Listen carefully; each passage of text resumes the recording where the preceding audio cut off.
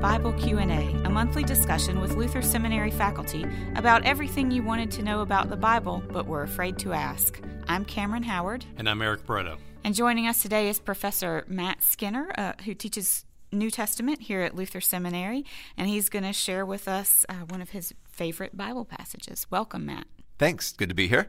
Yeah, thanks for joining us, Matt. So we're doing this series where we're asking our colleagues here what their favorite Bible passages are, and you take us, Matt, to the first two chapters of the Gospel of Luke. I often tell my students that I felt like these two chapters, all of a sudden, you jump into a Broadway musical or an episode of Glee where people are singing all of a sudden. Why land here? What is it about these first two chapters that stick with you so much? Yeah, it's something about the artistry of these chapters. I think they're beautiful. I think they're obscure, otherwise forgettable people who suddenly realize that they're at the center of some world-altering events. Yeah. There's a kind of, maybe not nostalgia, but there's certainly a sense in which these passages, I think, transport us to a really distant place. I mean, the whole Bible does as well, but this transports us really back into ancient Israelite history, I think. And so there's a sense of, oh yeah, this is the story we're talking about. And so right away you glimpse, differently because we're reading, but you can tell when you start a movie from the music or from what people are wearing, kind of about what period it's set in. Yeah. And this is a place that, it's set in the Roman Empire, but some of these people look like people we've been reading about for a long time in the Old Testament, the way they talk and the kind of hope that they have. Yeah, it's adorned or kind of framed by references to the Roman Empire, right? So it talks about, it sets these stories of these really ordinary people and kind of living these seemingly ordinary lives, but framing them around these big world events. And then also, I think you're saying, framing them around these longer and older stories that we see in the Hebrew Scriptures as well. And that framing in and of itself harkens back to the Old Testament. So at the very beginning of Genesis, we see God creating the world, and then very quickly the scope of, or the focus of those stories narrows to this one family, the family of Abraham, and what happens with that family and what is promised to that family then impacts not only the history of Israel, but then, of course, through Israel, the world is blessed. And Mary realizes that, especially Mary, but Zechariah as well, I mean, all of them, but recognizes that what's happening to her matters for her, and so her poem, her song begins with how important this is for her. My soul magnifies the Lord, what the Lord has done for me, but then starts to use this as an occasion now to talk about who God is and how God works on this national and international scale. And that teaches me, well, on the one hand, these passages teach me how to read Luke and Acts in terms of how to situate it theologically, but it also tells me how to worship, like I mentioned in the essay. But we call it an essay, the article, the post, the really engaging piece I wrote online. That thing you write online. Yeah, I realized essay is going to scare people off because who wants to read an essay? But it also instructs me to think about not just my relationship with God as some weird, private, isolated affair, but as always part of a bigger movement on who God is on behalf of the world. And that's important. And I learned that just songs that people start singing. I'm always struck that, too, that there's a boldness in who she is and what she says as well. So the words themselves are these promises of a world turned upside down, of these radical reversals that people have often talked about. But then also to imagine what it is for a very young woman to be the one saying these things in this context. It's not Zechariah the priest who gets his first word. It's Mary, somebody who might otherwise be overlooked as somebody who might have this prophetic word to speak. And, of course, very directly echoes the song of Hannah in 1 Samuel. So, again, there's that Old Testament resonance and yet a new thing continuing to be said. And Miriam's song, too, in Exodus as well. There's these, it's this powerful interweaving of all these stories together. It's just not just one reference in these texts. Yeah, we get this sense of, don't I know this story? Haven't I seen this before? These are familiar themes. These are familiar statements.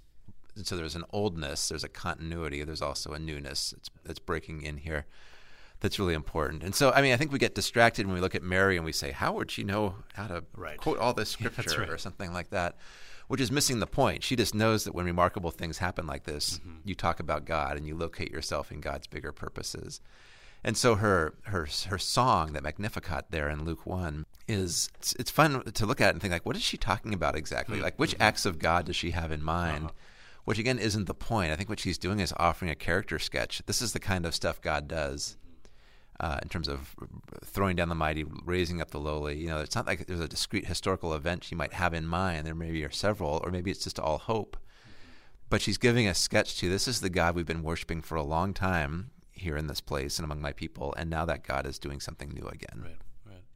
And too, the way she speaks, right? So we were talking before we started, especially Cameron, about how much poetry you find in these first 2 chapters. Right. And we've talked on this podcast several times about the way that poetry, I believe it was Fred Geiser who says sometimes only poetry will do. That is the expansiveness of poetry, the way that it can bring in metaphors and images and shows rather than tells in many ways. Helps Mary, helps any of us, helps the prophets in general be able to describe this new thing that we have so much trouble imagining and sort of describing in prose and sort of narrative. This happened and then this happened, but rather opens up our imaginations.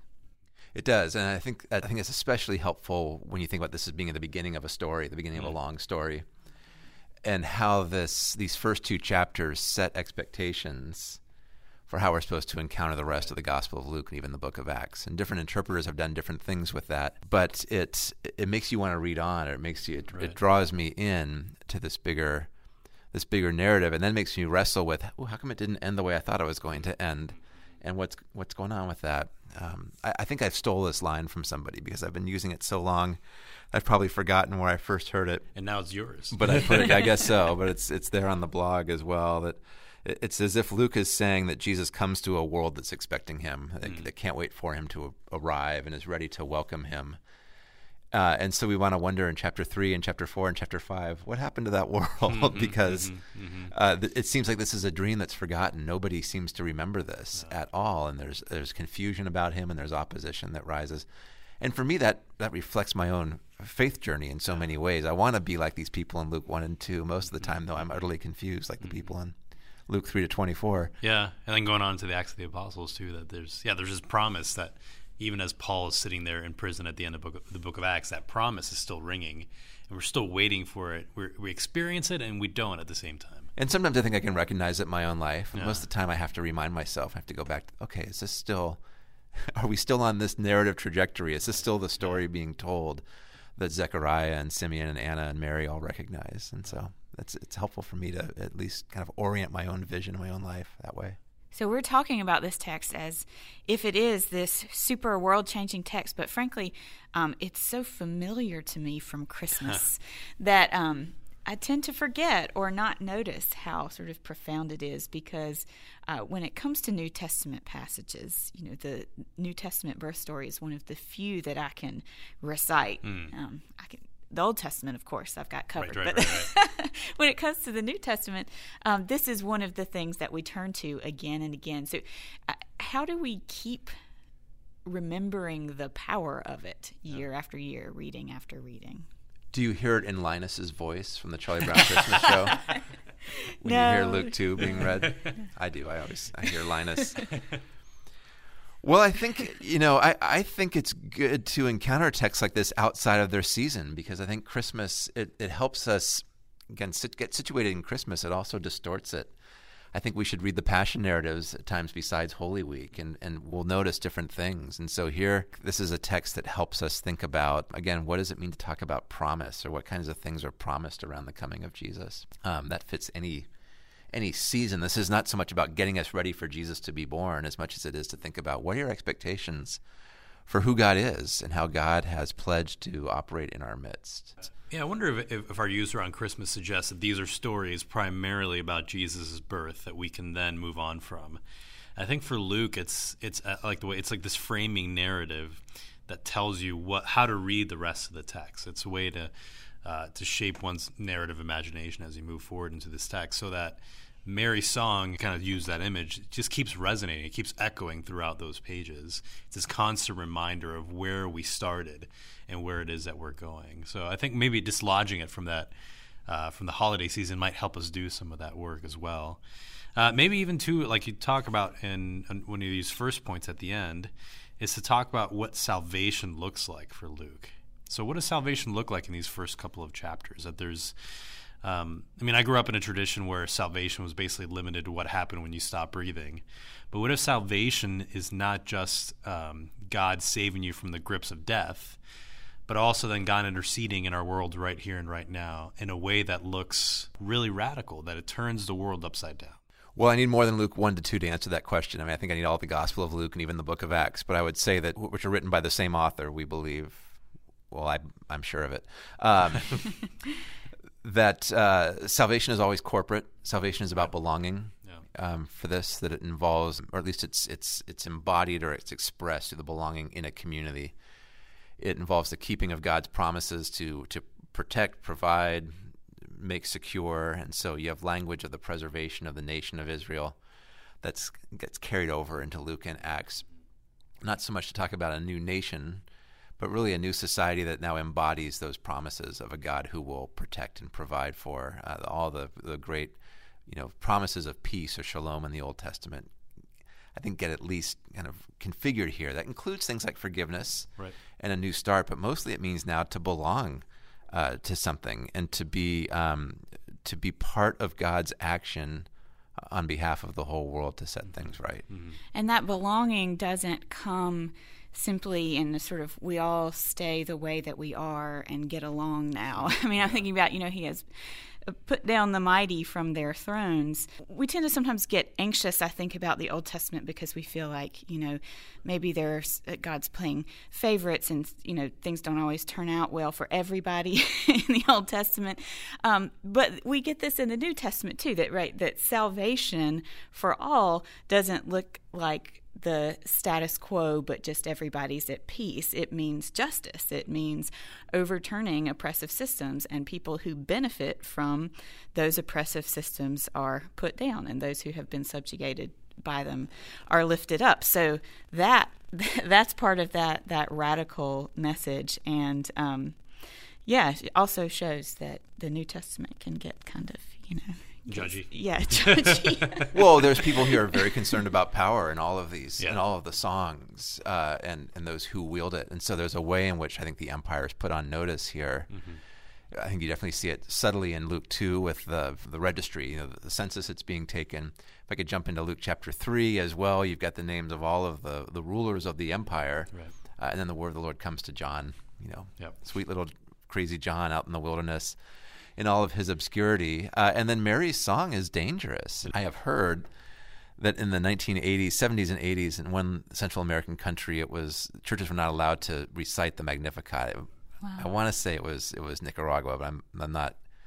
Use the internet. I don't remember the Use the country internet, either, folks. Have you heard this before? Somebody Google this, yeah. And I don't know if this was just a regional thing or what, but apparently people were realizing this is dangerous talk for powerless people to start to recite some of these things. Yeah. And so that I'm going to hold that with a loose hand because I don't remember the exact reference. But I wonder if there's something there by kind of reawakening these chapters that you have to kind of listen to it again, not as just a choir singing this song, but this individual woman in the first century singing this song of revolution. And maybe there's imagery around that not the placidness of Christmas so much, but like the fervor of a protest embedded in that song. Oh, I think so. And Mary, we know very little about her. She's probably poor and powerless. Even Zechariah and Elizabeth perhaps are too. Not all priests were necessarily wealthy. So these are really hidden people from the view of those in power, those who change the world. And so to think about what that means, I think is important for us. The three of us look more like the people on the thrones than we do the underclass in Mary's song. And so what does that look like? I always chuckle when we sing the Canticle of the Turning. Yes. Which is based on the Magnificat, because it's such a happy song. Yes. Talking about let the fire of your justice burn, as if this is going to be really great news for us. Because, it's got kind of this Irish jig kind of sense to it. I'm like, this is really a terrifying song when you think about what's being promised here. But it makes us reevaluate. Like I said in the piece, it makes us see differently. So I have to now think about, okay, where am I in God's scheme of things, and where am I judged by this, and where am I also lifted up by this? Yeah, and I think it is good news ultimately for those of us who do benefit from systems of oppression, because it is so difficult, if not impossible, to extricate ourselves from them of our own accord.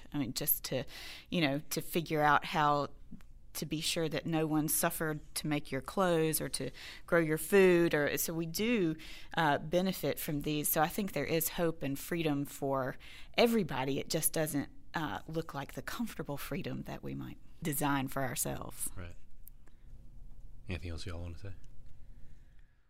Well, read these passages, read Luke 1 and 2, and try to get a sense of, again, the period, tenor, and the feel of all of this. Again, these aren't songs being sung in a big cathedral. These are in little huts, at least Mary's and perhaps Zechariah's as well.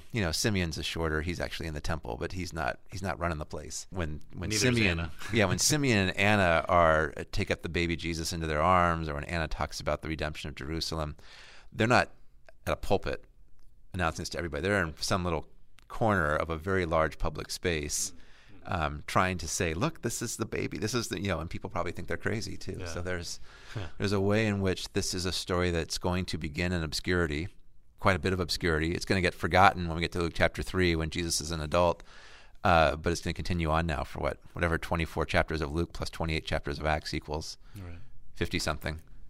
That seems about right. Don't ask me to do math. All right. It's 52. Read these chapters and read them out of liturgical order, out of season, right, to see new things. Absolutely. Nice. Thanks for this, Matt. This is super helpful. Thank you for joining us on Bible Q&A. You can find more information at enterthebible.org. Join us again.